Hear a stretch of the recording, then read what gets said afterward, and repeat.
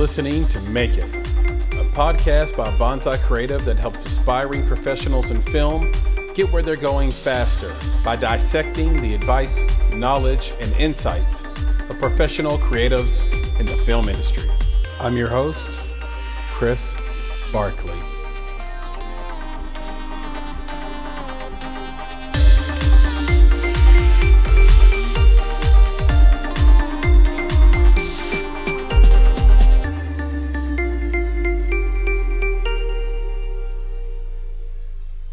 Hi friends, I'm Elizabeth Donaldson. I am an actress, a funny lady, and what they call a multi-hyphenate creative, which means I'll do anything anyone will let me get my hands on creatively. And primarily in the professional world, that means directing, photography, a little wardrobe styling, and just generally being an all-around wild woman. So that's me. Elizabeth Donaldson, welcome to the Make It podcast. I'm so excited. I feel like this is going to be the juiciest. My hope is that this is the juiciest, like, oh shit, like podcast you guys have ever had. That's my hope. I have the same feeling, and we are so excited to have you on. We've name dropped you in a couple of indie talks in recent weeks, Which is so nice of you. Yeah, and we've been following you probably for the last year on social media, just tracking you and, Sure. and getting tips just through observation. And it's great to actually have you on to get your insights, advice, and for the audience and just your perspectives and learning a little bit more about you. I know that me and you have a lot in common. I think that we're both in love with Elon Musk.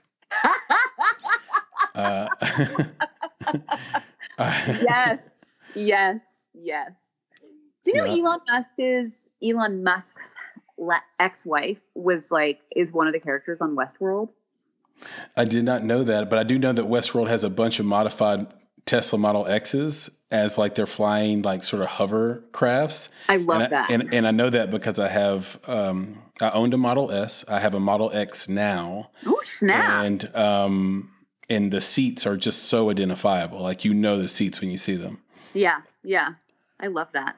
That. Can I say what is blowing my mind? This isn't even a tangent. This is just like, I'm just fully being non sequitur. But what blows my mind is it's always so interesting to talk to people. Like when you exist in the world and you're an artist and you're like, la, la, la, doing your thing. And I don't know about everyone else. I feel like everybody always sort of, as an artist, you always go through moments where you're like, I'm the genius of the fucking universe. And then you're like, like I am literally nothing. Like I am a sham. I'm no one. And so it's always so interesting and mind blowing. And like, for me, I'm always ultra flattered when people are like, we've been following you and like, we love what you're about. And I'm like, fucking really? Like, wow. No, it's true. And it's been really fun to sort of watch you get better and better and better at sort of doing the things that you do. Just to give people a sense, the listeners a sense of what we're talking about. How would you describe your brand if you had to describe it? Oh shit, that's such a good question. I don't even know. The thing, I'm so bad at branding that I'm good at branding. That I've never had, I think I never wanted to be stuck in a corner because I do feel like I'm so multifaceted as a human. And I have a lot of different moods. Like sometimes feel really funny and sometimes I feel really like I want to write something that's really deep. And sometimes I want to take a moody self-portrait. And sometimes like the other day, I wanted to pick my nose on camera for a funny video that I made. Yeah. Which was literally the best because it was about being in quarantine and like everybody picks their nose alone. Like it's like when you are alone, never will you pick your nose like more intensely than when you're, like fully alone. So the comedy in that was it really got me. But so I always I made a decision really early on, back in the days when the word brand, you know, and branding was being tossed around, that I just didn't want to pin myself in a corner. I didn't want to feel like I had to be Elizabeth Donaldson, the funny, quirky girl, because I don't always feel that way. So for a long time, I just made a decision that I would boldly do everything that I wanted to do and be all the things that I am.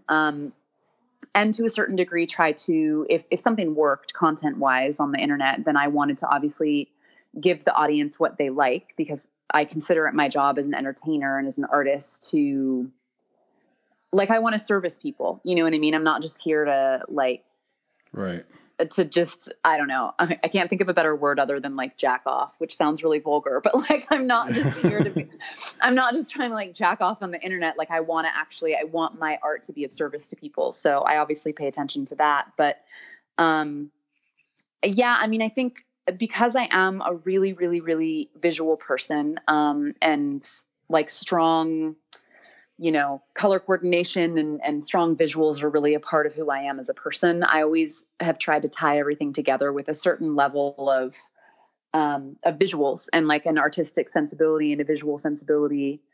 But I don't know. I feel like I didn't describe my brand at all, but I think it's just like all over the place. It's wild.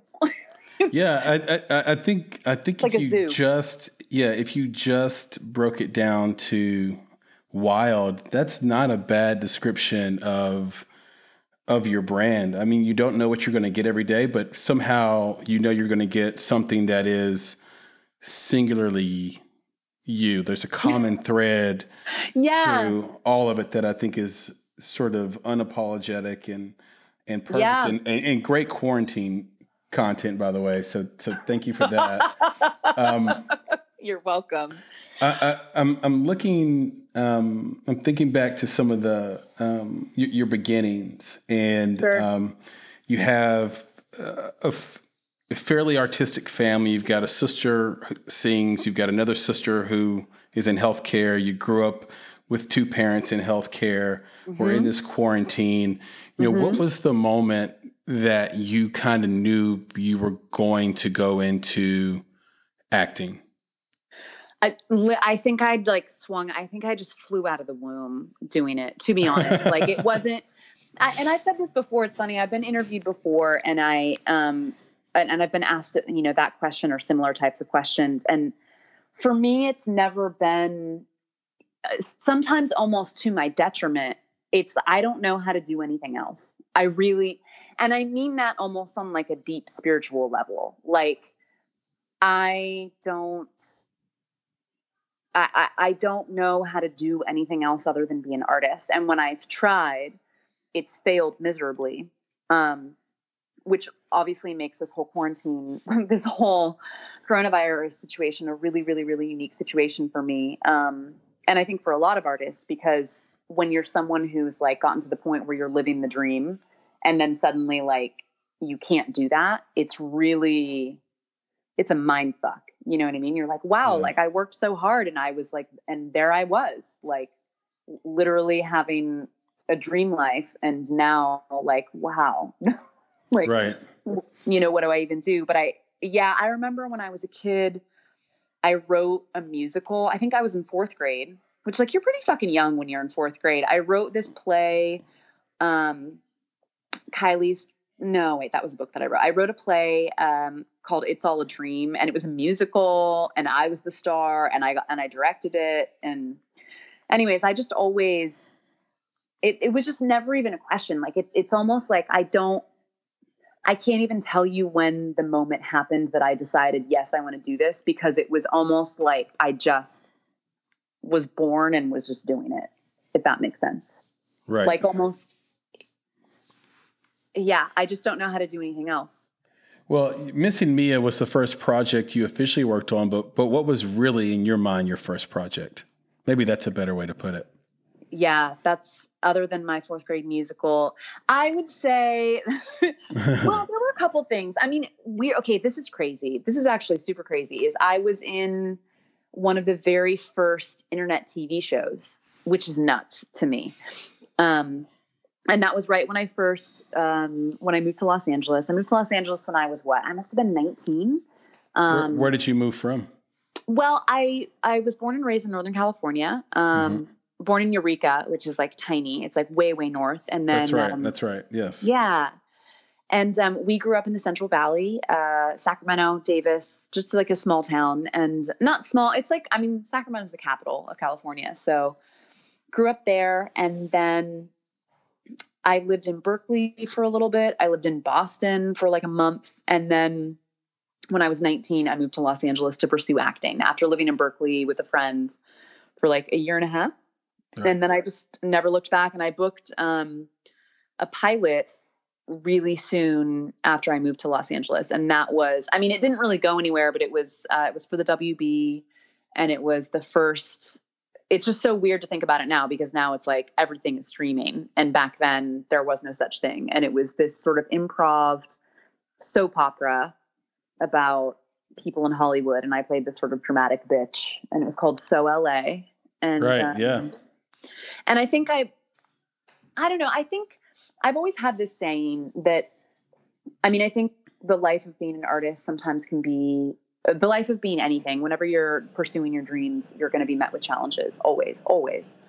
And you're also going to have a lot of failures. And sometimes you don't have necessarily, you know, because it's not like I'm famous, you know, it's not like I'm freaking winning an Oscar or things of that nature, but you will find that you have enough successes or things that warrant enough success that it's kind of like God or the universe or whatever the hell you believe in is like, hey dude, like you're good, keep going.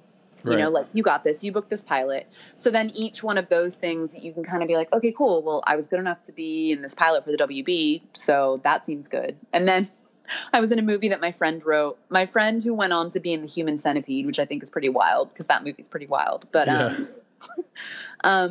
he wrote a movie where I got murdered by Daniel Baldwin. Oh, and nice. So, yeah, which is funny to me. So there's just these like little things along the way where you just kind of go like, okay, cool. Like this is okay, this is worth doing. Okay. Keep doing this, you know? But like I said, it was just always, there truly was never a definitive moment for me because it just always seems like, yeah, this is the journey that I'm on. And I'll be on this journey till the day that I die, no matter what happens, you know? Yeah, I think that's such a interesting take and perspective to have, especially to know it early on.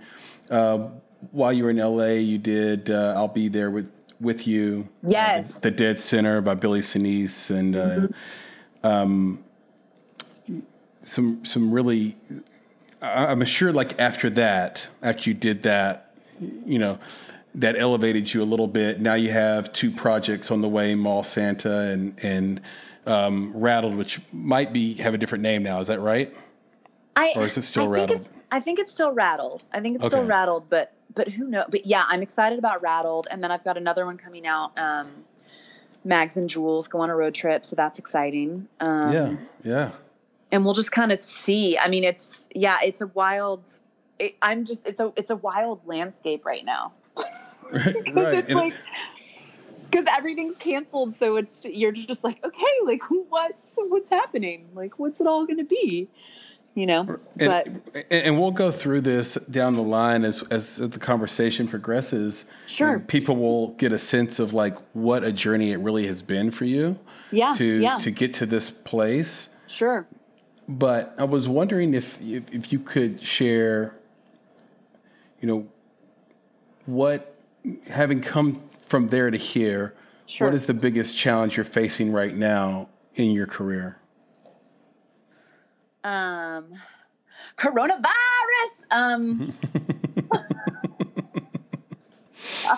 I mean, honestly, I think, well, okay, this is the best way that I'll explain it. 'Cause this is what's super weird for me. And I think, I mean, I know I have a lot of friends who would say the same thing is, you know, like I said earlier, I was sort of in this space where I had lined up my life and everything was gelling. And I literally was like, I feel like freaking Superman. Like, this is all happening. I have 2 movies coming out.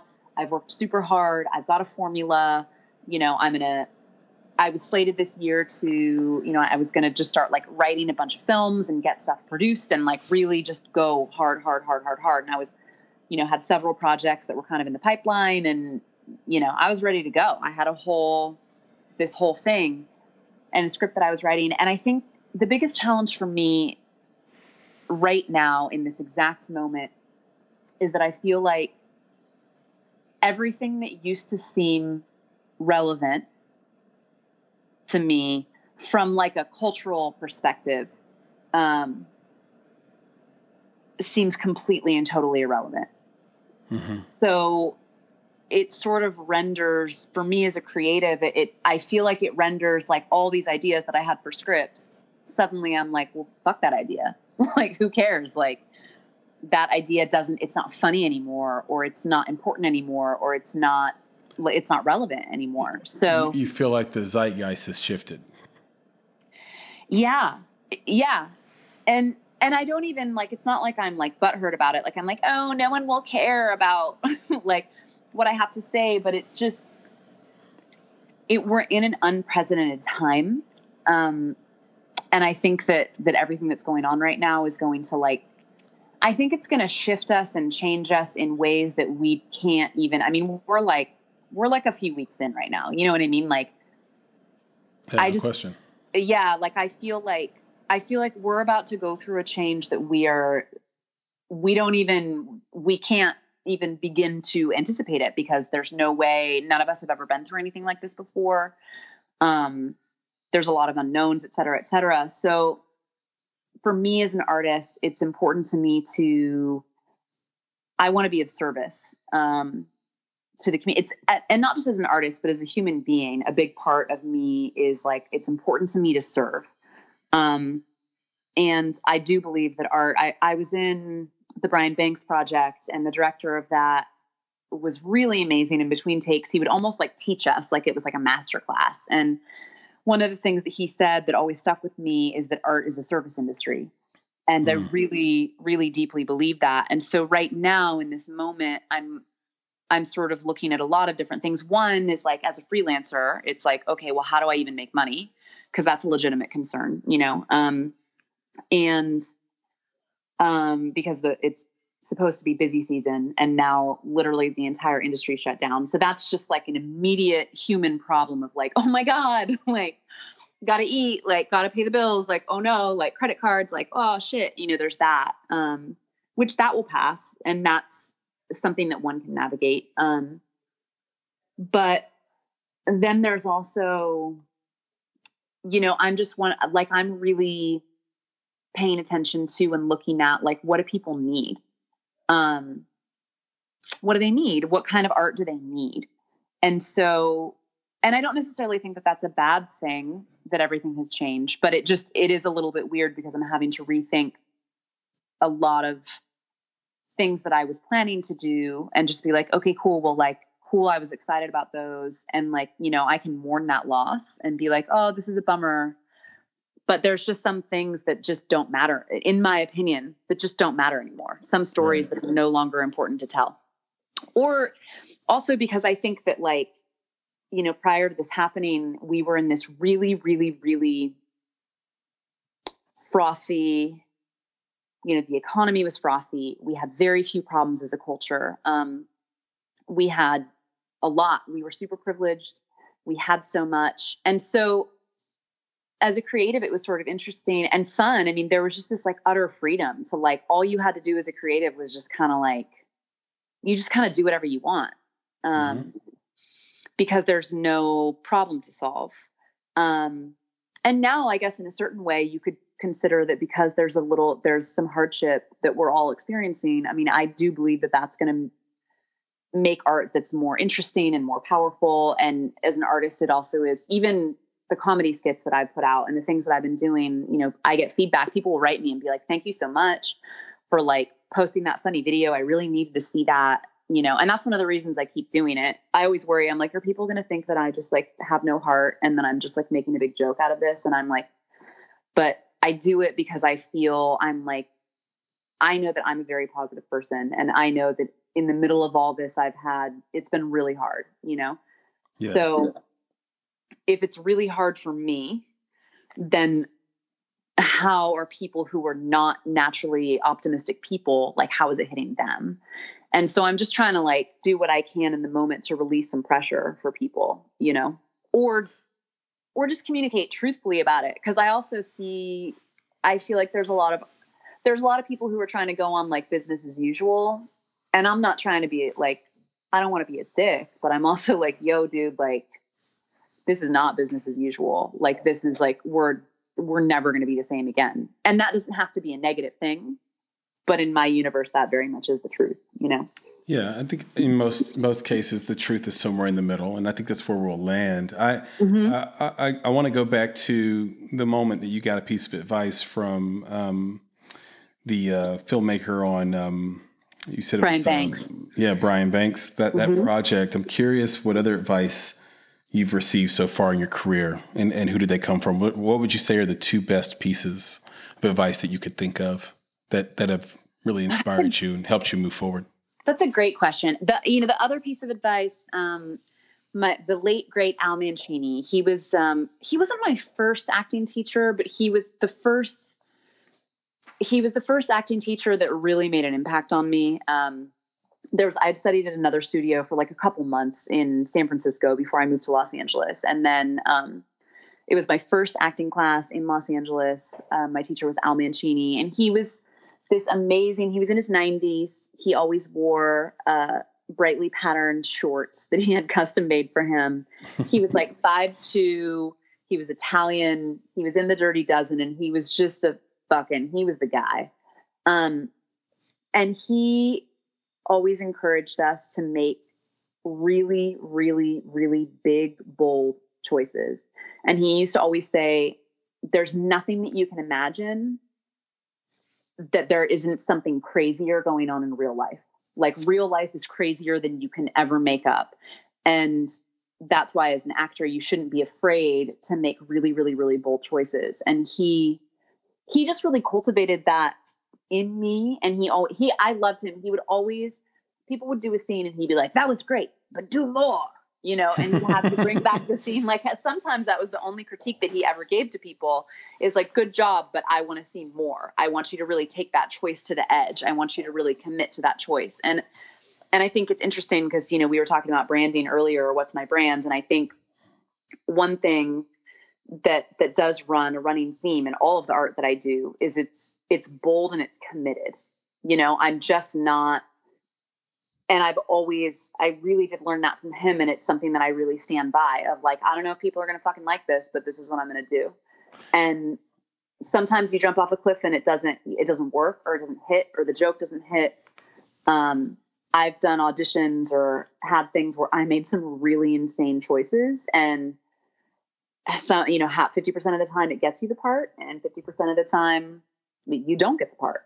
But I'd rather be someone that they remember than someone who they just forget, you know? Yeah, 100%. That's very close to a personal philosophy that I have for my life. Yeah. I always tell people the biggest sin is being boring at a dinner party.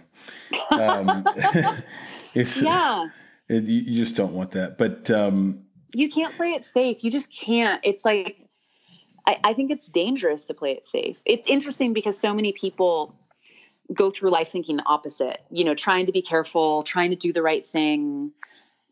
And I mean, I do try to make sure that I behave in a way. I think that there's like you can cross a line, and like, I know people who they're like, I just don't give a fuck. And they're rude, and they, you know what I mean? They're inconsiderate. And I think that's a different subject. They're putting on airs. They're not really themselves. Yes, exactly. And I think it's also like, I always try to consider the impact of what I'm doing and saying. And I always like run it through, and I'm like, okay, cool. Is this beneficial or is this hurtful? And if I find that the impact of my communication is going to be damaging, I don't do it. But if I think it's going to be good or entertaining, I'm like, yeah, let's do this. Let's go. Yeah. And I also think people misunderstand the point. You know, the trait you need to be yourself and put yourself out there and be bold in all situations isn't a bigness. It's not a bigness. It's not. Yes. It's actually a humility. Yes.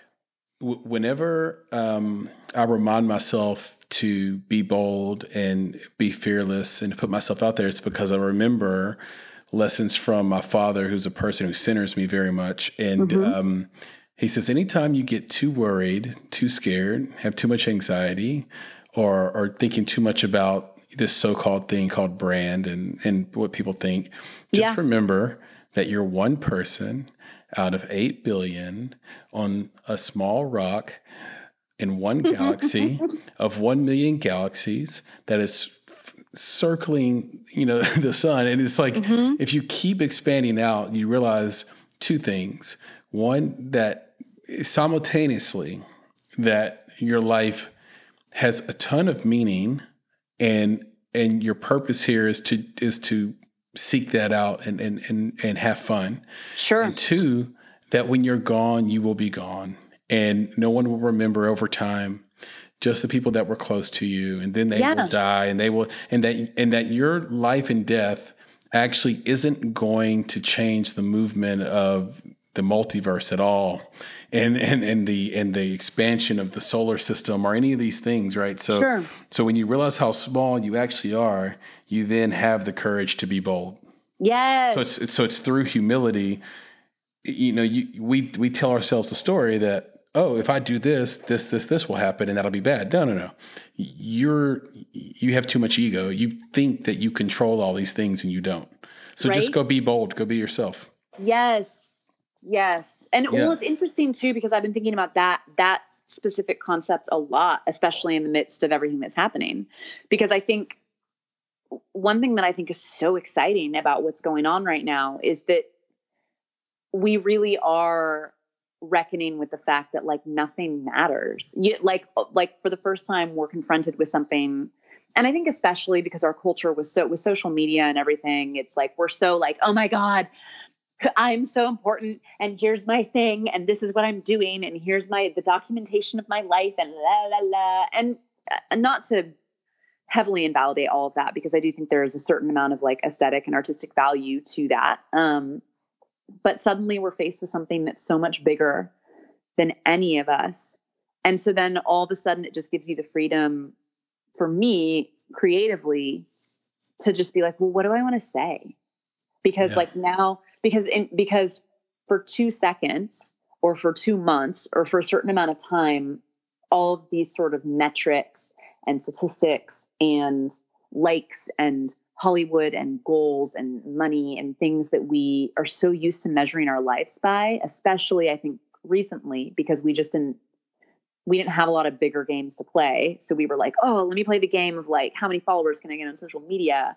And like, how high can I climb up the ladder of success? And again, I mean, I like those things. They're games and they're fun, but suddenly it's like, okay, well, all of that's like kind of wiped out right now.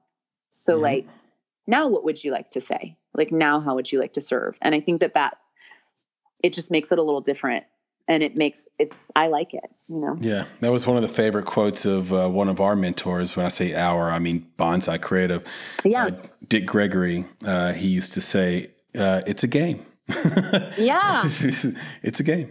And so if you remember that, I think it helps. You did something pretty unique.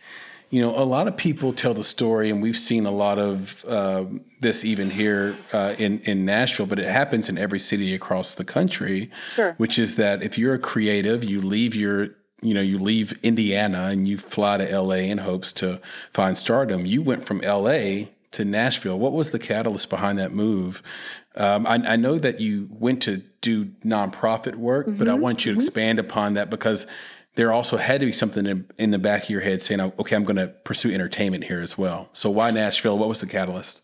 It's weird. It's interesting that you say that, because originally when I came here, my plan was to come to Nashville, open the organization I was working for 2.5 years. And then I was going to move back to LA. That was like the hard lined plan of like, cool, go to Nashville, do the thing, go back to LA, become a movie star. And weirdly, it was two things that happened. I mean, it was an interesting evolution for me. The second that the plane took off from Los Angeles, I was like, oh my gosh, I'm leaving LA. And I felt really good about it, which is funny because I wasn't expecting to feel that way. I didn't have beef with LA. I wasn't like, fuck LA. LA sucks. It's so vain. Like I loved LA. I loved my life. Everything was going great. I had like, I was doing amazing as an actress in Los Angeles. Like things were cool. It was all lined up. And then I just like got in the plane and the plane left the ground, the feet, whatever, the wheels tucked up into the plane. And all of a sudden I just felt this amazing feeling of like, oh my God, fuck that place. Like, oh, this is so cool. I'm leaving.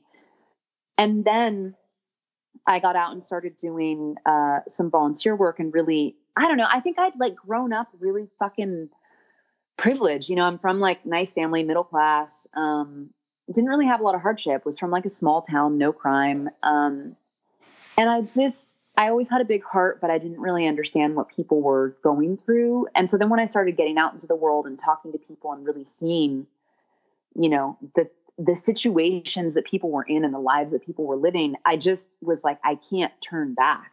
I can't unsee all of this knowledge that I now have. And it makes this little game of like, I'm going to be a movie star, like kind of feel a little bit ridiculous.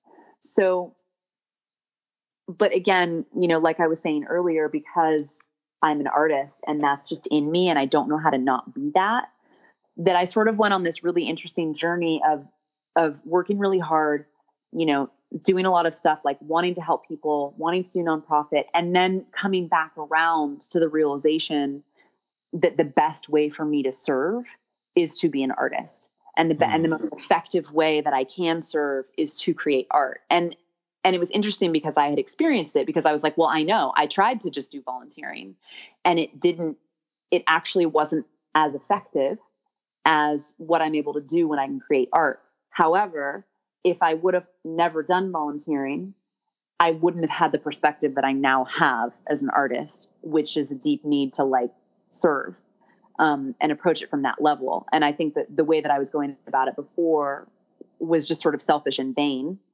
And I'm always like super thankful that like things, I mean, it's tough for me because sometimes I think I'm like, well, if I would have stayed in LA, I literally was on target to just kind of like make it. Like if I would have just stayed on that path, I like could have been like a little Hollywood girl and booked a thing and it all would have happened for me. But then I just feel like I would have been stuck in that world. And even now I sort of constantly have to check myself. I'm like, okay, because you can like feel like you're cool, or you work on this project or things are good. And suddenly you're like, I'm the fucking shit. Like I'm so cool. You can like get in the side of that game that's a little bit, what's the word? I don't know, just kind of like vapid and self-centered. And so I'm always trying to check myself on that and be like, okay, Elizabeth, like you think you're a little too cool, like settle the fuck down, When you were in LA though, before you got on that fateful plane ride, was there some internal turmoil you had going on that led you to the calling of nonprofit, the calling of being something different, of escaping that culture inside yourself? It's funny that you asked that because at the time, like literally, no, it was this really spur of the moment thing where this is what somebody said to me. Somebody was like, Elizabeth, this will just be a great adventure. And what was going on is I was a little bit bored. I was sort of like doing the thing and I was like, booking national commercials and, auditioning for pilots and doing this and doing that. And I just was like, all that was really inside of me was just this sort of gnawing sense of like, I just felt a little bored. But it was really, I'm a funny person. Like I'm, even though I'm like, I don't know, like if you read my Instagram, like I'm like deep, I think about stuff, like I care deeply and I say some like quote unquote deep shit sometimes, but I'm also a really, really, really actually like very simple person. I'm not complicated and I'm not complex. And I think that's hard for people. I think because of the way that I speak or the way that I am or the sort of diverse nature of the way that I create, people would assume that I'm like a complex person, but I'm like, no, I'm just like pretty simple. And in that moment, someone said to me, I don't know, I remember the word adventure. And I was like, fuck it. Like, it was literally that simple. I was like, fuck it. Let's do it. Let's go to Nashville. And it was intense. And then I got here and I was like, oh my God. You know, it took me a minute to kind of get back around. It was sort of a silly thing, but also a great thing. What was the moment that you realized you weren't going to hop back on that plane to LA 2 months later? I don't even know how to describe it other than it just felt like a calling. I think after a certain amount of time, I just felt like I needed to stay. At first it was just like, okay, I'm not done here and I have more work to do. And so I'm not going to stop until the work is done. And then I honestly just fell in love with Nashville. As an artist, I really, really believe in Nashville. You know, all the like, I believe in Nashville shit. Like I think a big part of it is I literally just fell in love with the city. And now like, you couldn't get me out of here gun to head, you know, right. And you've done a lot for the city, and you've done a lot for the artistic community here. I think just a shot in the arm, for sure, in terms of just energy and color. And that means the world to me. I appreciate that. You spoke a little bit a moment ago about, hey, you know, I'm privileged to not be in a toxic relationship, and I'm reminded of a quote from Lynn Margulis. So LYNNMARGULIS for those who want to look her up. Yeah.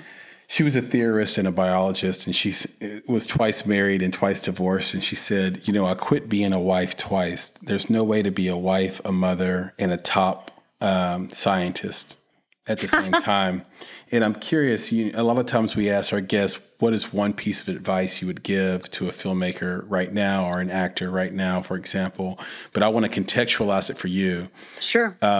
Having done this for your entire life, seemingly, do you think that that's true? You know, if you being a female in this business and being empowered the way you are, sure. Do you think it's possible to be a wife, a mother, and a top actress?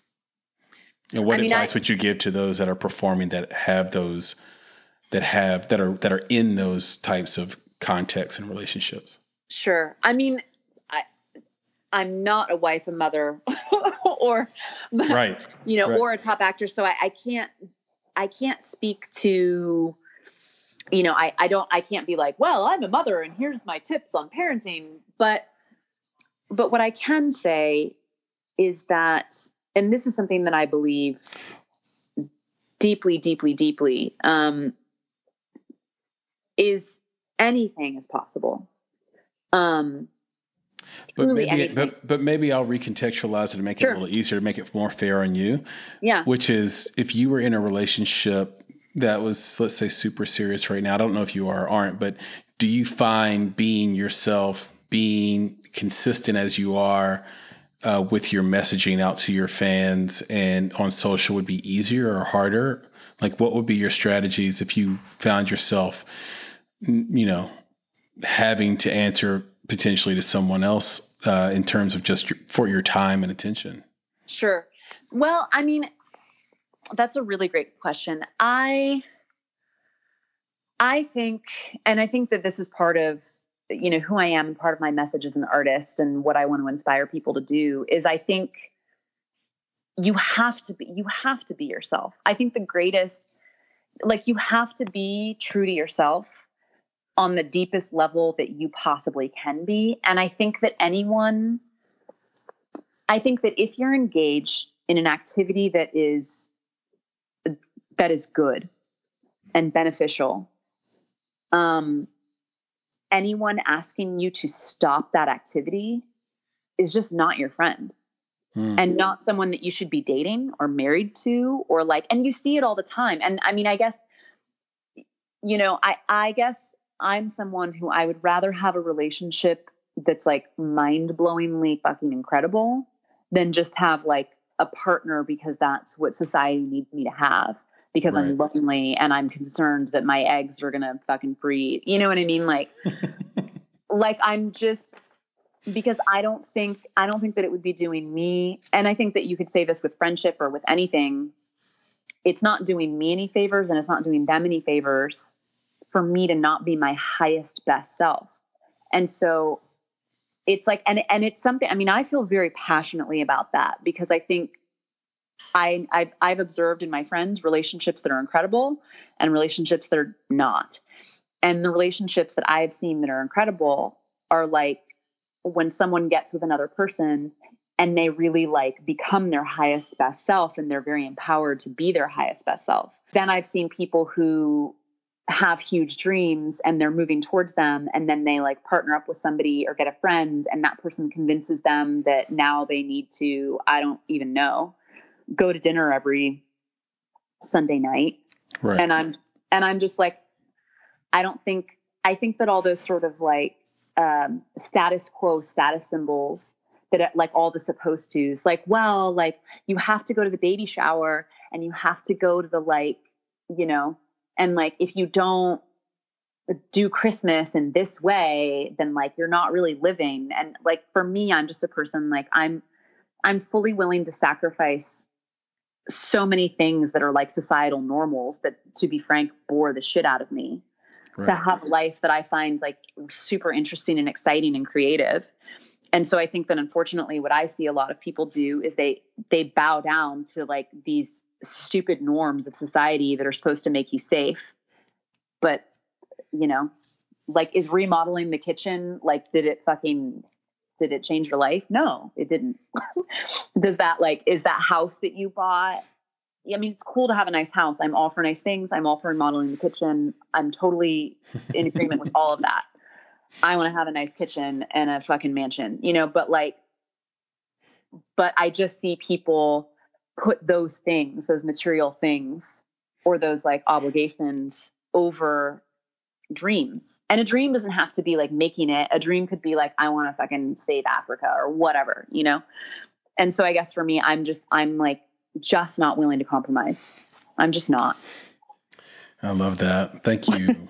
Yeah. Thank you for sharing that. It reminds me of some stuff I'm reading now on Anais Nin or Anais Nine, however you might pronounce that. Mm-hmm. And she lived the wildest life of all time. I wouldn't necessarily recommend you live her life. Yeah. But she very much lived a life that she wanted to live and gave sort of zero concern to anyone's judgment. Mm-hmm. And she, for all intents and purposes, was very happy.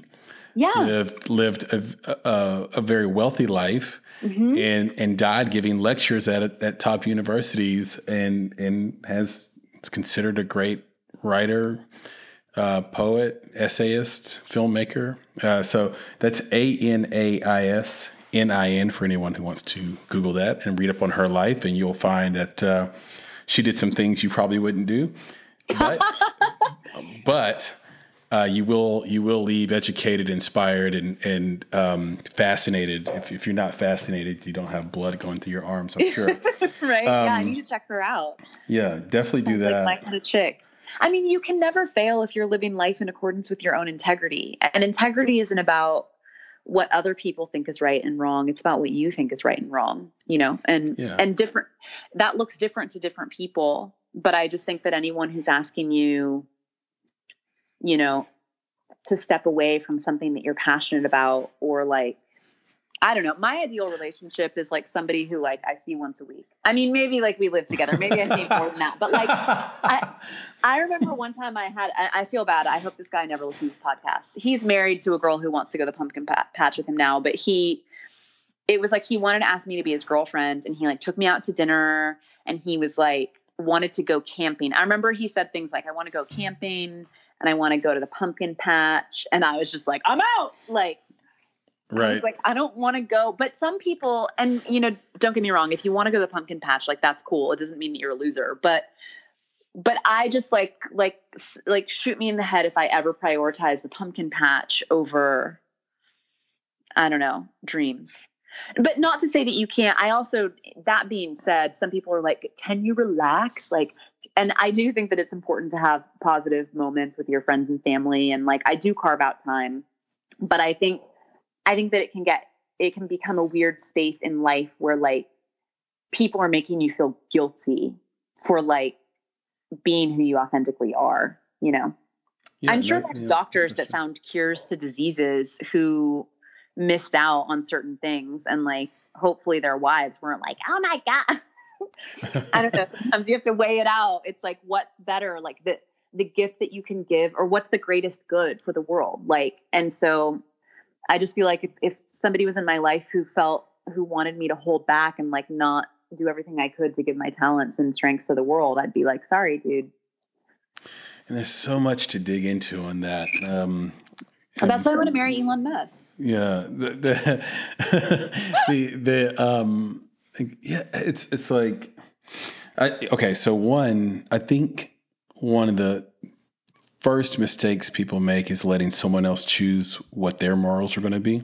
Yes. What your morality gets chosen by the group. Mm-hmm. And I think a lot of people do that. I think that's why people remodel their kitchens, by the way. Unless the kitchen just literally isn't functional, like you can't make your eggs in the morning because of the way it's designed, and there is a such thing as bad design. So I would totally get that, and that makes a lot of sense to me. I think the way I've seen it happen in relationships, the way you described it was very obtuse, right? Mm-hmm. Like you're someone's literally stopping you from doing the thing you're doing. Yeah. And not to say that I haven't seen that. I've literally seen relationships outside of sort of entertainment where the female can't do something because the husband refuses to watch the kids, right? Because, okay, you can do it, but you got to find a babysitter. Mm-hmm. Well, without him recognizing that he played a 50% role in bringing the kids, into the world as well, whether he brings home the bacon or not, or whatever the term is. But the way I've seen it in art sometimes, Elizabeth, is that it's been really passive. And sometimes the partner doesn't even realize they're consciously doing it. Totally. But it's like they're doing little things that throw small, little itty bitty roadblocks and fires in front of that creator all the time. Yep. One little misstep. Oh, the kids are sick, so I need you to stay home. Or, why don't you let me be your manager? Yeah. I've seen that for people who are singers and performers. Well, if you're a guy performer, it's kind of important that your female audience not be threatened by your wife manager or girlfriend manager that's standing on stage giving him the evil eye every time you sing a song. And there's something that you have to understand about that, right? There's a non-permanence to it. Sure. That I think your significant other usually isn't, or typically isn't comfortable with, right? Sure. But that non-permanence exists in every single thing you do in your entire life. Yeah. Like you could walk out and get into a car accident. You could, you could, have an arrhythmia. Like anything could happen. There could be a global pandemic. Right. There could be coronavirus. You could be patient zero. Yeah. And so, but I think when we get into relationships with one another, we think there's we were promised a permanence. Yeah. That no human being can deliver perfectly to another human being. So, as an artist, you have to be careful about, are you sensing that, before you met this person, you mentioned earlier Sunday night dinners. Every Sunday night you would record a song, or you would film something for social media, or you would write on your screenplay. But now that person guilted you into taking that away. And because you also have fun with that person, now you've lost that training. Yep. Well, it can be. I think about that really, especially romantic relationships are it's a creative experience. Romantic love is creative. And I think a lot of times people take all of their creativity and this can also be a beautiful thing. I'm not necessarily dissing it because I've seen, you see it. Sometimes I know women who the way that they raise their family is an art form. And that's that's what they're being. They're not trying to, they're not trying to do or be anything else. And what they are being is this beautiful, aesthetic, incredible mom and making this whole beautiful art form out of raising their family. And I think that's incredible, But I also have seen people who sublimate in a negative way, like all of their creative impulses into a relationship. And, you know, I think it can go both ways, you know. Totally. I think it's just about, balance, but also, I mean, I'm just always I think one thing too, that I like, the simplicity of what I look for is whether it's a friend or like, you know, something romantic, is I'm always like, okay, do I feel inspired to be myself? Do I feel emboldened to be myself around this person? Or do I suddenly feel like I'm not enough? And I think that like wanting to be better is different than not feeling like enough. They're very, even though there's like a similar harmonic there, I think they're very different things. So yes. I just do everything I can to surround myself with people who, you know, friends and otherwise, who are supportive, who love me and let me be me, and who I feel comfortable around, you know, and feel emboldened and feel like I want to do well for these people. Yeah. Go ahead. Oh, I was just going to say, I just think that's vital to, in my world. I think that's one of the reasons I've been able to do so well. At least in my own universe, is that's almost one of my number one rules, is I'm very, very careful of the people I let into my life. Like I have a lot of acquaintances and I love a lot of people, you know, but when it comes to the people who were like real close, you know, anyone who I feel is going to distract me from my goals and purposes. And for me, it's not like a selfish thing. It's not like I want to be a movie star. It's just like, I just don't know what else to do other than to try to be my very best self, you know? And I would also want to be around people who, like, let's say tomorrow I decided, like, you know, fuck all of this. I'm going to become a doctor or whatever, you know, like I said, because everything's, I don't think I'd become a doctor because, like I said, I just don't know how to not be an artist. But, you know, I don't know what's going to happen in the next year in the world. Like, I don't know what world we're stepping into. I'm expecting some major change, but I would just want someone, you know, it's important to me to be around people who, like, they see you and they're like, cool, whatever purpose, whatever goal you have, like, I want you to be that. I want you to pursue your highest self. You know, I think it's vital. It's just not a cute look, you know? And I think so many people, they just sort of waste their life on Netflix and dinners out and like hanging out. And I'm like, cool, like you hung out, but like, I don't know. I just think there's more to life than that. Yeah. And I think for the thousands of people that follow you, when they open up Instagram, the first thing they're going to see is several pieces of content that you have created. And, you know, at Bonsai, it's really at the center of our thought leadership because I think that what is missing from most independent film success is the ability of those creators to have a brand before they start a project and then leverage that brand to launch their project. Yeah. And you sort of have a mastery of it. So I'm curious, what is your secret to consistency? The simplicity is you got to run it like a business.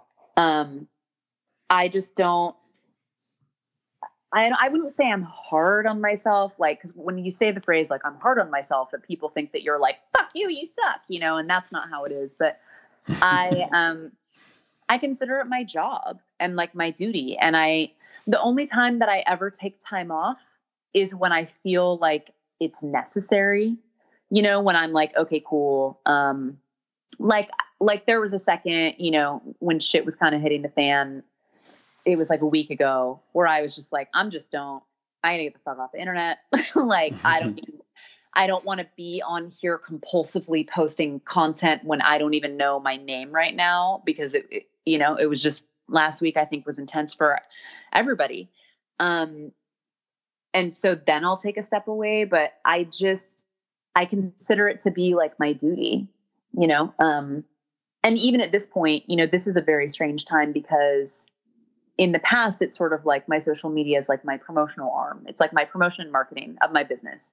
So if you were to consider the business as Elizabeth Donaldson Creative, And then my social media is the advertising and marketing for that business. That's a great way to look at it. Yeah. And I mean, I believe that very specifically, but now is a weird time because the ability to get work, you know, in my field is like way less because the industry, I mean, my agent sent me an email that's like, yo, like right in this moment, if you were to decide like, I'm going to create an independent, like fuck all these stay for at home laws. Like I'm going to go shoot a movie. Like people might be like, whoa, like you could get arrested. I don't even know, and it's not going to be necessarily like socially popular to go against the grain in that way. Although there are other ways, like I have a show that I'm working on, you know, that I set up to film in quarantine. There's a lot of ways that you can create alone, but I'm also exploring all that because I'm still kind of figuring out like what I want to say. You know, I'm just like, I don't know, like what do people need right now? Like right now I'm like just sewing a lot of hospital masks, to be honest, because I'm like, that's what's needed. Like people need, like, this is sort of like a crisis. So I'm going to like put a couple things on hold for a second and just like try to handle the shit out of this crisis. Cause like my community needs me, you know, but, I love it. Yeah. But yeah, now I just consider it to be a duty. And I also, at this point, because I worked so hard for so many years and I have moved over into a space where I actually have fans, like I have people who follow me. I literally just think it's my responsibility. Like even when I'm having a shit day or a shit week and I don't want to, I will think to myself, if I give up on this, then every single person who follows me is like, it's like their loss. Like that sets the example that Elizabeth Donaldson got overwhelmed and she quit. And so now I can quit too, or maybe dreams can't happen. And because a huge purpose of mine is to inspire other people to create and be themselves and pursue their dreams and like, you know, put themselves out there, that I just feel like if I quit, then I let everybody down. And I don't think I can live with myself if I did that, you know? Absolutely. And so staying on that theme a little bit, what do you think are the biggest creative and business mistakes you see newcomers making in your field, in your primary field, let's say, of acting? Yeah. I think there's a couple things. I mean, I think one, which we already discussed, is like is trying to be what other people want you to be, and trying to like fit in. I also think, I mean, I have a big viewpoint of like, you can't make anyone your thought leader. I use the word guru I used to say guru, but then someone corrected me. But actually, and this is good for the world to know, using the word guru as a derogatory is actually like sort of ignorant. And it's because in Indian culture, a guru is actually like very respected and they're a teacher and they're wise. So it's to use it like a guru is negative is pretty rude. And I didn't know that. Somebody corrected me and I was like, okay, point taken. But I think to make someone else your master, I think teachers are important. We all have teachers. I have certain things that I follow, teachings that I follow. But I think when you make someone your master and you decide that their opinion is more important than your own perception, that can be very dangerous to your career and to your art. You always have to keep your own counsel and you always have to be your own boss. And like, I'll give a good example. I had an acting teacher many, many, many, many, many years ago. I was in an on-camera class and he gave me a critique in the class. And his critique was like, Elizabeth, you're enough. You don't have to try so hard. And it was an audition. We would like do auditions on camera. And I always have this thing when I do auditions where like, I'm very quirky. And I mean, nowadays everything's it's like self-tape, although I'm still really quirky and different. I mean, I take big risks on my self-tapes, but it used to be when you would go into the room and I would just like say weird things. And so I think I went and I was like, oh my God, did you guys notice all the trees are purple? And I kind of run my mouth because that's just who I am, you know? I'm like weird and I say weird and I'm like, oh my God, I love petting dogs and like blah, blah, blah. And that's how I always did every audition. And I didn't even think about it. I wasn't trying to be interesting. I'm just a weird girl. Like I'm just a quirky girl. That's just who I am. And so he gave me that critique and, you know, basically like just come into the room and just be. And I really had this guy, you know, I mean, he's a great teacher and he taught me a lot. And so it's not even like he's a bad dude or his intentions were bad or anything. And I took that advice and I didn't book a single acting job for 2 years because my whole successful action of just being weird, quirky Elizabeth, who's non sequitur, talks about whatever. I stopped doing that. And that was the reason that I was booking all the jobs. And then like randomly one day, like it'd been 2 years and I was like, I've literally not booked anything in 2 years. Like what's happening? And then I spotted that datum. I was like, oh my God, like this teacher told me that. And then I stopped doing that. And oh my God. And so I immediately put my old successful action back in and booked a job like 2 weeks later. Elizabeth, you've been super generous with your time. I only have a few more questions. Are you good? You good to keep going? Yeah. I mean, I'm on quarantine. I have nowhere to be. This is the extended quarantine version. I love this. Yeah, this is the director's cut of this fucking thing. Where am I going to go? Yeah. Nowhere. So you are a photographer, a director, an actress. You do photo styling, film and video styling. You're a podcaster. You're a blogger. It is clear you have chosen the path of being a jack of many trades. Yeah. Is there any downsides to that? And do you ever think about what it might be like if you had chosen the path of being a master of one? I do. I think that's a good question. The downside is just that every so often I'm like, I just have that thought. I'm like, man, if I focused, if I did this, if I just did this, or I wonder, like, are people going to be confused? Or like, for instance, when people say, what do you do? I'm literally like, I'm an actress and director and photographer, and I do music video styling. Like, because I don't just want to say if I tell people I'm an actress, well, yes, I'm definitely that. And that would be the number one thing that I do and the number one thing that I'm about. But I'm not just that. You know what I mean? Like it's, and even my acting is informed by all the other things that I do. And, you know, ultimately, I mean, I think that's why I'm so excited about just like pursuing filmmaking as a whole more, is because I think ultimately that's what I want to do is create my own stuff where I'm acting in it and I'm creating the whole thing and then I can be involved in the styling, you know, and the art directing to a certain degree and have it be like, okay, this is an Elizabeth. Like we can tell that this is an Elizabeth Donaldson situation, but sometimes I do get pulled in too many directions for sure, you know, or from a business perspective, because I make a living as an artist. You can get caught in this thing where you're doing photos, you know, I'm taking photos because I need to make money. And so I'll be like, hey, I'm going to run a photo special and blah, blah, blah. And not that I don't love doing it and that it's not artistic, but then I'm like spending time doing that, getting involved in that side hustle, doing the business side of that, and then trying to balance out like the things that like my heart is telling me I need to do or the things that I need to do. I'm not always good at saying no. Sometimes I think that many, many directors go through this where they're like, this is the last music video I'll ever direct. This is the last low budget music video or, you know, so I think also because I'm good at a lot of things, a lot of people like want my time or they want me to be part of their project. And I sometimes just am like, should I do this or shouldn't I do this? Or, you know, or people will want me to be part of things that I just want to have no part of. Not because not because they're bad people, but I'm trying to really pursue at least my aesthetic vein, you know, and really start lining things up. And then I'm like, well, fuck it, I'll help Joe with this project. And then I'm doing it and I'm hating it. And so, yeah, there's that. I mean, I guess such is life. You know, I think some people, their side hustle is that they wait tables or they have a 9-to-5. And so there's barriers with that. And my thing is that like all my side hustles are my work, are me, are my art. So I think it's a privileged position to be in. I do. And you're probably the envy of a ton of artists out there. And I mean that in the best possible way. So very cool. Well, I appreciate that. No, of course.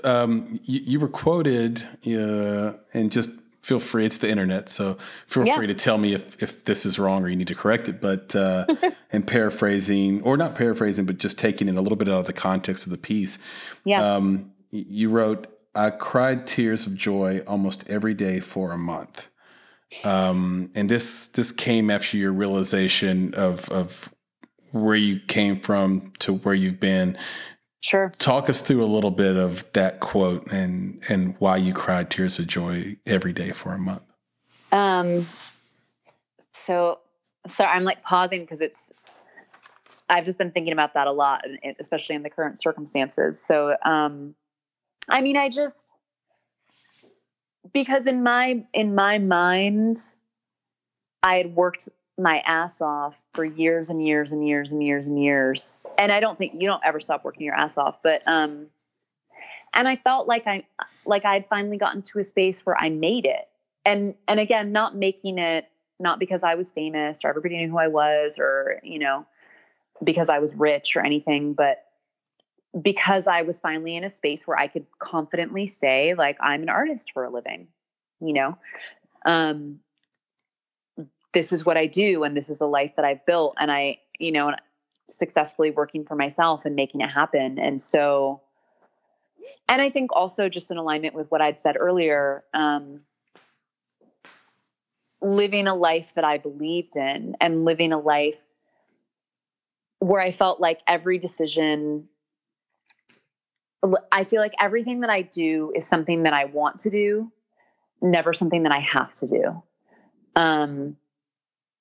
And that feels really good to be like, yeah, like I want to do this. Like, this is like, I feel incredibly in control of my life. And weirdly, even in the current circumstance, and I mean, I've had to like, being fully transparent, I've had to take some odd jobs and like do some like, oh shit type things to just because I am very dedicated to making sure that I have income like coming in. Because I don't want to like run through savings or like wait on a government check or like, wait on whatever. But I still feel like I'm just 100% in control of my life. And I think that also comes from a place of like, when you feel like you have the ability to be responsible for or do something about anything that comes your way, it feels good. So I'm just aware of like, how cool that is, and aware that it's something that not a lot of people have. Most people, they have to work at a job that they hate and they like have a dream. And so for me, I'm like, oh my God, like literally like I'm doing what I want. And this is amazing. It's a fantastic position to be in. And, the precursor to this podcast, which, up to this year has been a passion project for Nick and I. Yeah. And not sort of our primary thing. It'll be far more primary this year than in the previous year. Yeah. But the precursor to this was just asking creatives, sitting down with them one-on-one, not even recording them, and saying, what does making it mean to you? And they would literally describe, 80% of them, Elizabeth, would describe what you just said as making it. And me and Nick question the authenticity of that. Like, because I do think there are people out there that really do want money over the lifestyle, or money over, or fame over that, like meaning the lifestyle of a artist that can just pay their bills. Cause that's what we were told. We were 80% of the people, I just want to be able to pay the bills I currently have doing art.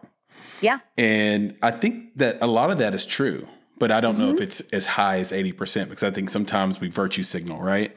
Yeah. And we say, okay, let me virtue signal that I love art so much that if I could just literally pay the rent in the house I am now, I don't ever need to buy another house or buy another car.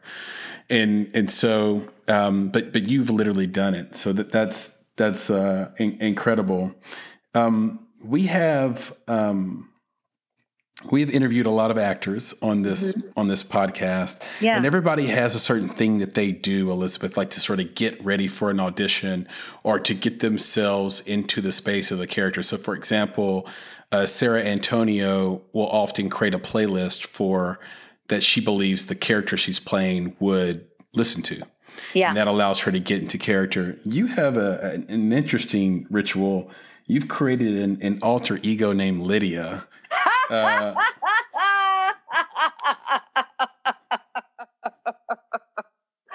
Lydia. Right. Why did you create her, and what was the process of creating Lydia? What does Lydia do for you? Dude, Lydia just like came out of me one day. When we were shooting Rattled, Rattled was intense, like basically Rattled. For 10 days, I had to cry all day, every day, and be like, the whole movie is about my character being tormented, like emotionally and sometimes physically freaking tormented. She's not sleeping.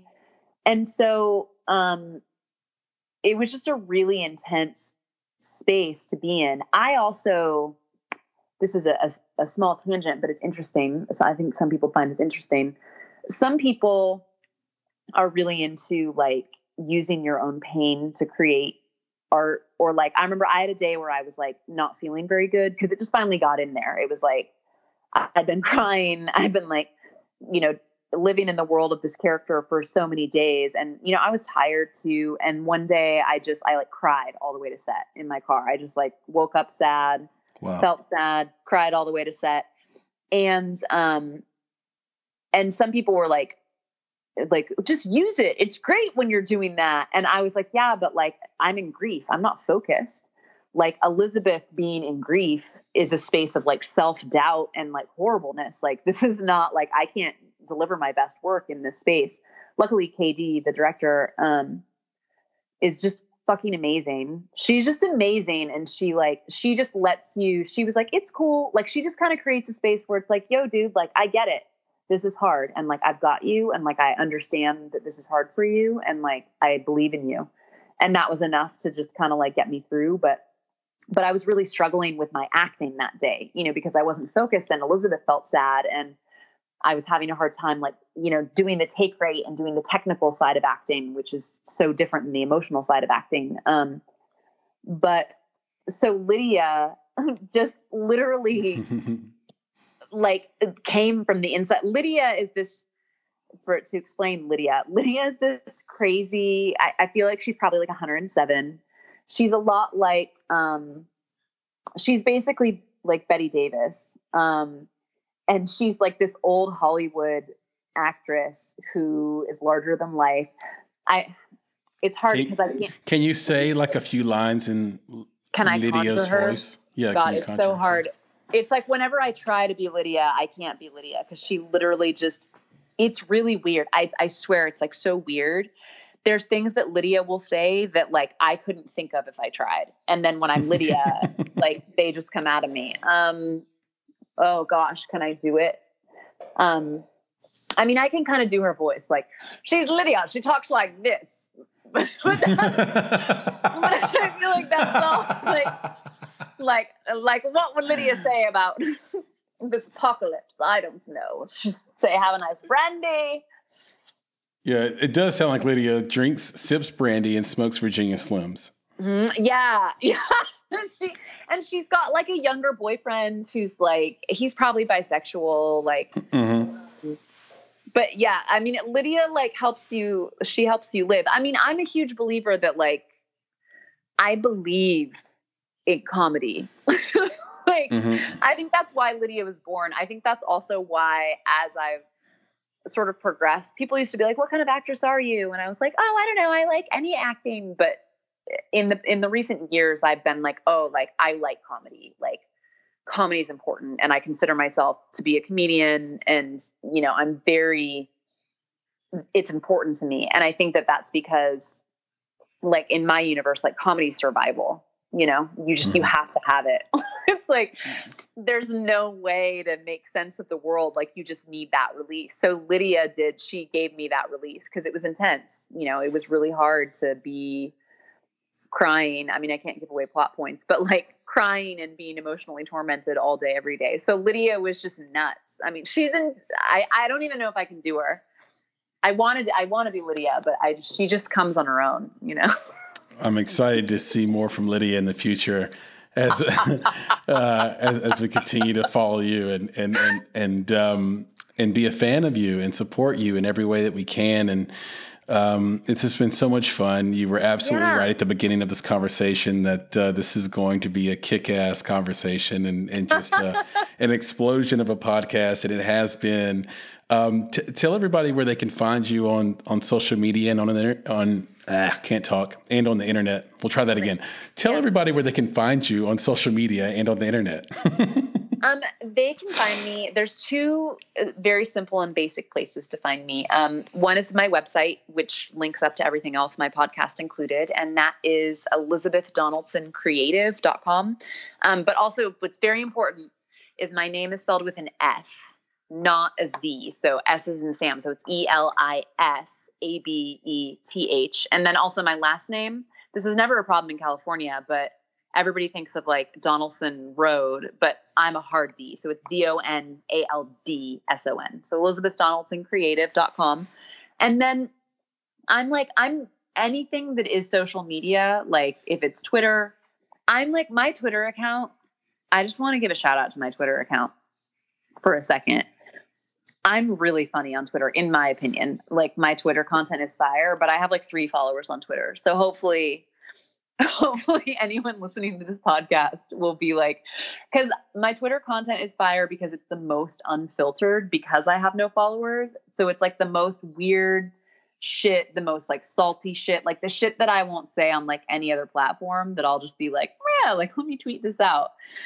Anyway, so I'm on Twitter, I'm on LinkedIn, I'm on TikTok, which my content on TikTok, I love TikTok. I don't know why I'm not TikTok famous. I'm on Instagram.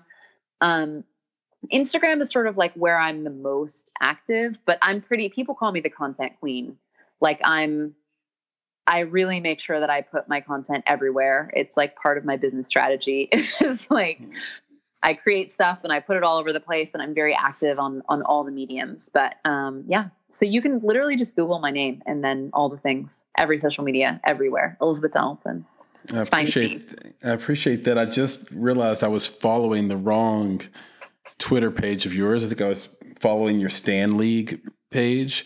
And if that's like old, you should probably kill that one. But it doesn't matter. I just found the real one. And I think it's because if you Google my name, because my Twitter is like my old, it's my old Instagram handle, which is Bright Light Fire. And I just, for some reason, it's like back in the day when before Instagram and branding was a thing. And like, you would just think of like everybody's Instagram name was like kind of esoteric and like, it's like our Hotmail accounts used to be, like It'd be some like inside joke with yourself. And so my Twitter is Bright Light Fire, and I just can't let go of the handle. I just can't.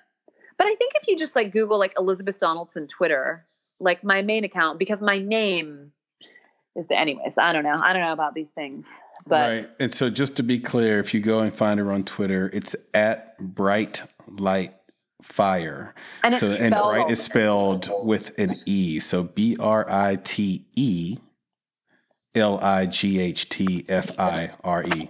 And do go follow her. The pinned tweet is her dancing with a dinosaur head on, and it is very, very funny. Yeah, it is very funny. And if you just watch it on a loop without sound, it might put you in a trance. And I'm wearing a shirt that says "I win." Yes, yeah, it's the absolute best. Deep Thoughts by Elizabeth Donaldson. And one last question to wrap us up. Elizabeth, you have been nothing short of amazing, and I think you mentioned esoteric earlier in your name, but you are an esoteric kind of person. And at your house, you have a half woman in your bushes. Why?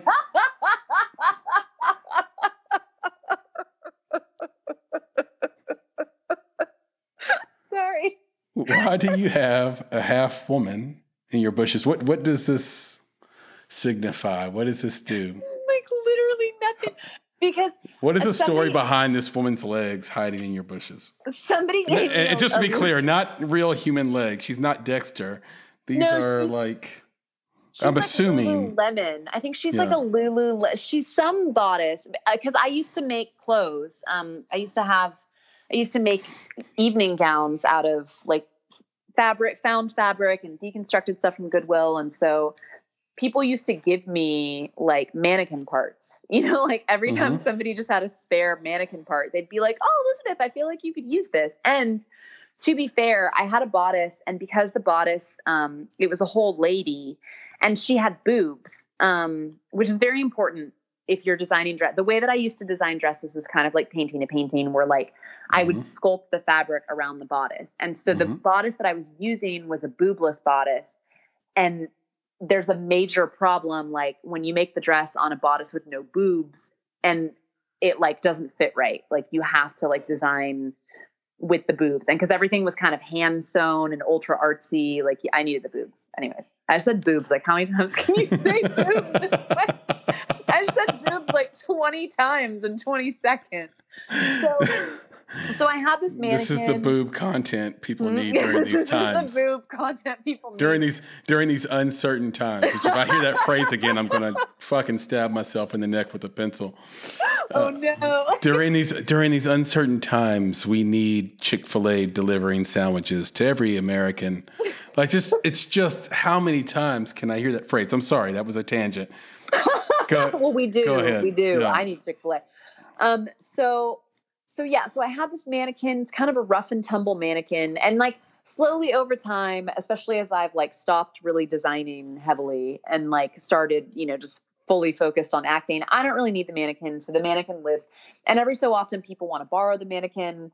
The mannequin comes in and out of the house, she's running around. So then a friend had like a t-shirt show. So she borrowed, we should give the mannequin name, Sandra, we'll call her. So she borrowed Sandra and then dropped Sandra back off on the front porch. And then I was just really busy that week. And so like, just didn't want to bring Sandra back inside the house. And so then eventually I started bringing, and I didn't want to put her all back together. And I was like, Sandra's like pretty like rough. Like she's pretty ratchet and she's like cracked at this point. So then I just moved. I didn't want somebody to like I didn't want the garbage man to think that Sandra was trash. So I was like, well, let me just like move these legs over into the bush.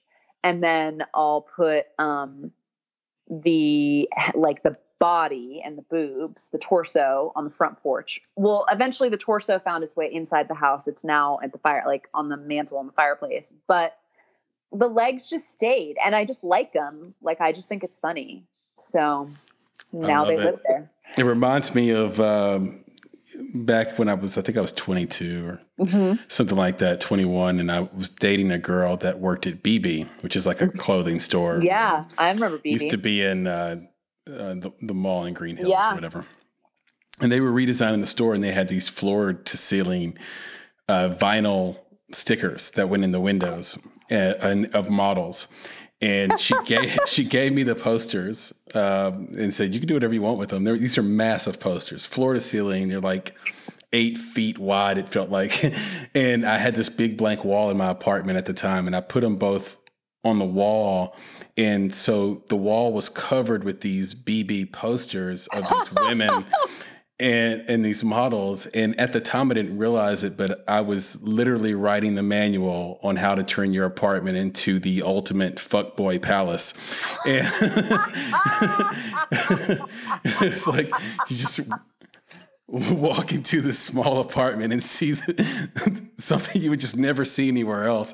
And it was that perfect balance of class and distaste that just screamed early fuck. And it was just something that would just be abhorrent today to me. But it did remind me of like, hey, you use the stuff that you get, it's all good. You put it to use. Sometimes that means, legs in the bushes. And sometimes that means BB posters on your apartment wall. It's true. I have like a part inside of me that's always, sometimes I wish that it didn't exist, where like I like to do things in decorating that are kind of funny. And like it's terrible because there's also part of me that wants to live in like an Elon Musk mansion with like one glamorous painting on the wall. But then I'm always going to like kitsch. It's just like, it's a part. I always want those mannequin legs in the bushes, I love it. Elizabeth, You're the best. We have to do this again. I hope you're amenable to that, and I hope I get to see you out in the real world soon. I know we're on this lockdown, but it doesn't mean we can't find a fun way to connect. So hopefully we get to do that. And for those listening, do go out and follow Elizabeth right away. You will not, I'm just guaranteeing it right now, you will not be disappointed in what you find on Instagram and Twitter and all of her platforms, including her website at elizabethdonaldsоncreative.com, where you'll see a lot of it, at the very least, a lot of beautiful pictures and beautiful writing. If you have questions for us, you can also find us at _Bonsai Creative on Instagram and on Twitter. If you go to Facebook, you can just search for us by searching for Bonsai Creative and we'll pop right up. And if you want to reach us directly, you can DM us. We're okay with that. But you can also email us questions, comments, anything you want at contact@bonsai.film. And we're also bonsai with an S, not with a Z. So BONSAI.FILM. Elizabeth, this is wonderful. Thank you so much. Thank you. It's been a pleasure.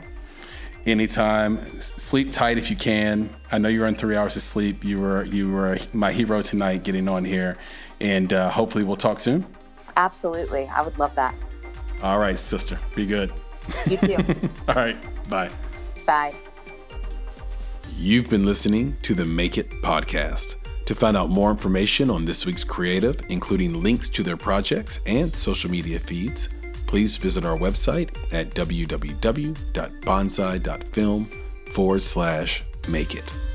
If you haven't already, you can join our podcast community on Apple Podcasts or the podcast app of your choice by searching for Make It Bonsai Creative. If you do that, the show will pop right up. You can also follow us on Instagram and Twitter at _Bonsai Creative and on Facebook by searching for Bonsai Creative. And of course, if you're looking to take a big step toward your filmmaking success, go to www.bonsai.film and click on Show Me How to schedule a free discovery meeting and needs assessment. You have everything to gain. Until next time, be better, be creative, be engaged, and thank you for listening.